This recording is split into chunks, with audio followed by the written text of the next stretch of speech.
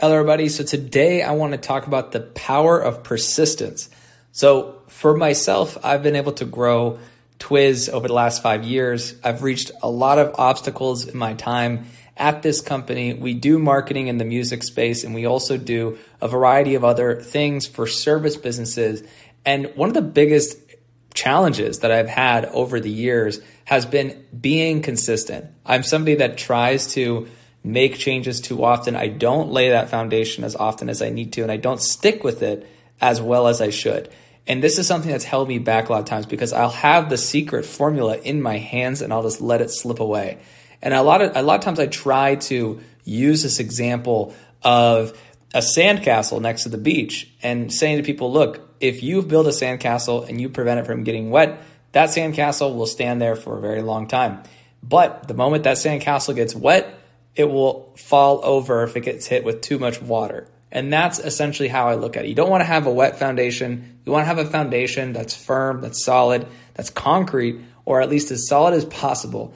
And if you do that, you can keep building different levels to your sandcastle. You need a foundation in everything. Having a strong foundation builds momentum.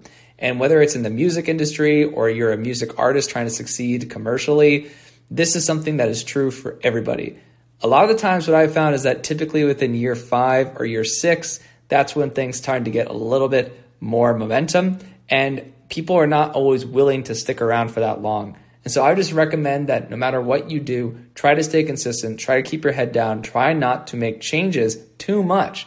Once you've experimented enough, then you can keep things the same and not change them. One thing I do hear people say sometimes is, how much is enough? How much experimentation is enough? How often should I try new things? How often should I change until I know that the foundation I'm doing is working? Well, what I typically tell people is set a goal, right? If you're hitting a certain goal that you have for yourself, don't change things that might be different than what you're currently doing if what you're currently doing is allowing you to achieve that goal. So let's say you set the goal to have a certain amount of your streams on Spotify. You want to have a certain amount of listeners to your songs on Spotify, whether you're the producer or you're the artist.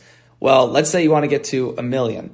Well, if you get to 1 million and you set that as a goal and you're on your way to hitting 1 million, it's very easy for people to get distracted and start thinking of new things or different things to mix up their style or their content and stuff like that. And while you always want to follow your artistic inspiration, that comes first for anything, if it's really just because you're bored, I generally tell people, look, just stay true to what you're doing, stay true to what's been working, and don't change things too much. Because if you like it, if you like that style of music, if you like what you're doing, if you like what you're working on, then distraction is really the devil in a lot of cases. Distraction is what really takes people aside. It makes it harder for them to build long-term sustainable success. So that's what I would focus on for you. If you have any questions for me when it comes to building this foundation, building success, definitely let me know. Happy to answer any questions that you might have. Thanks so much for listening to Behind the Music podcast. We've got some great interviews lined up for you. Appreciate all of you for listening to all these podcasts. Thank you so much.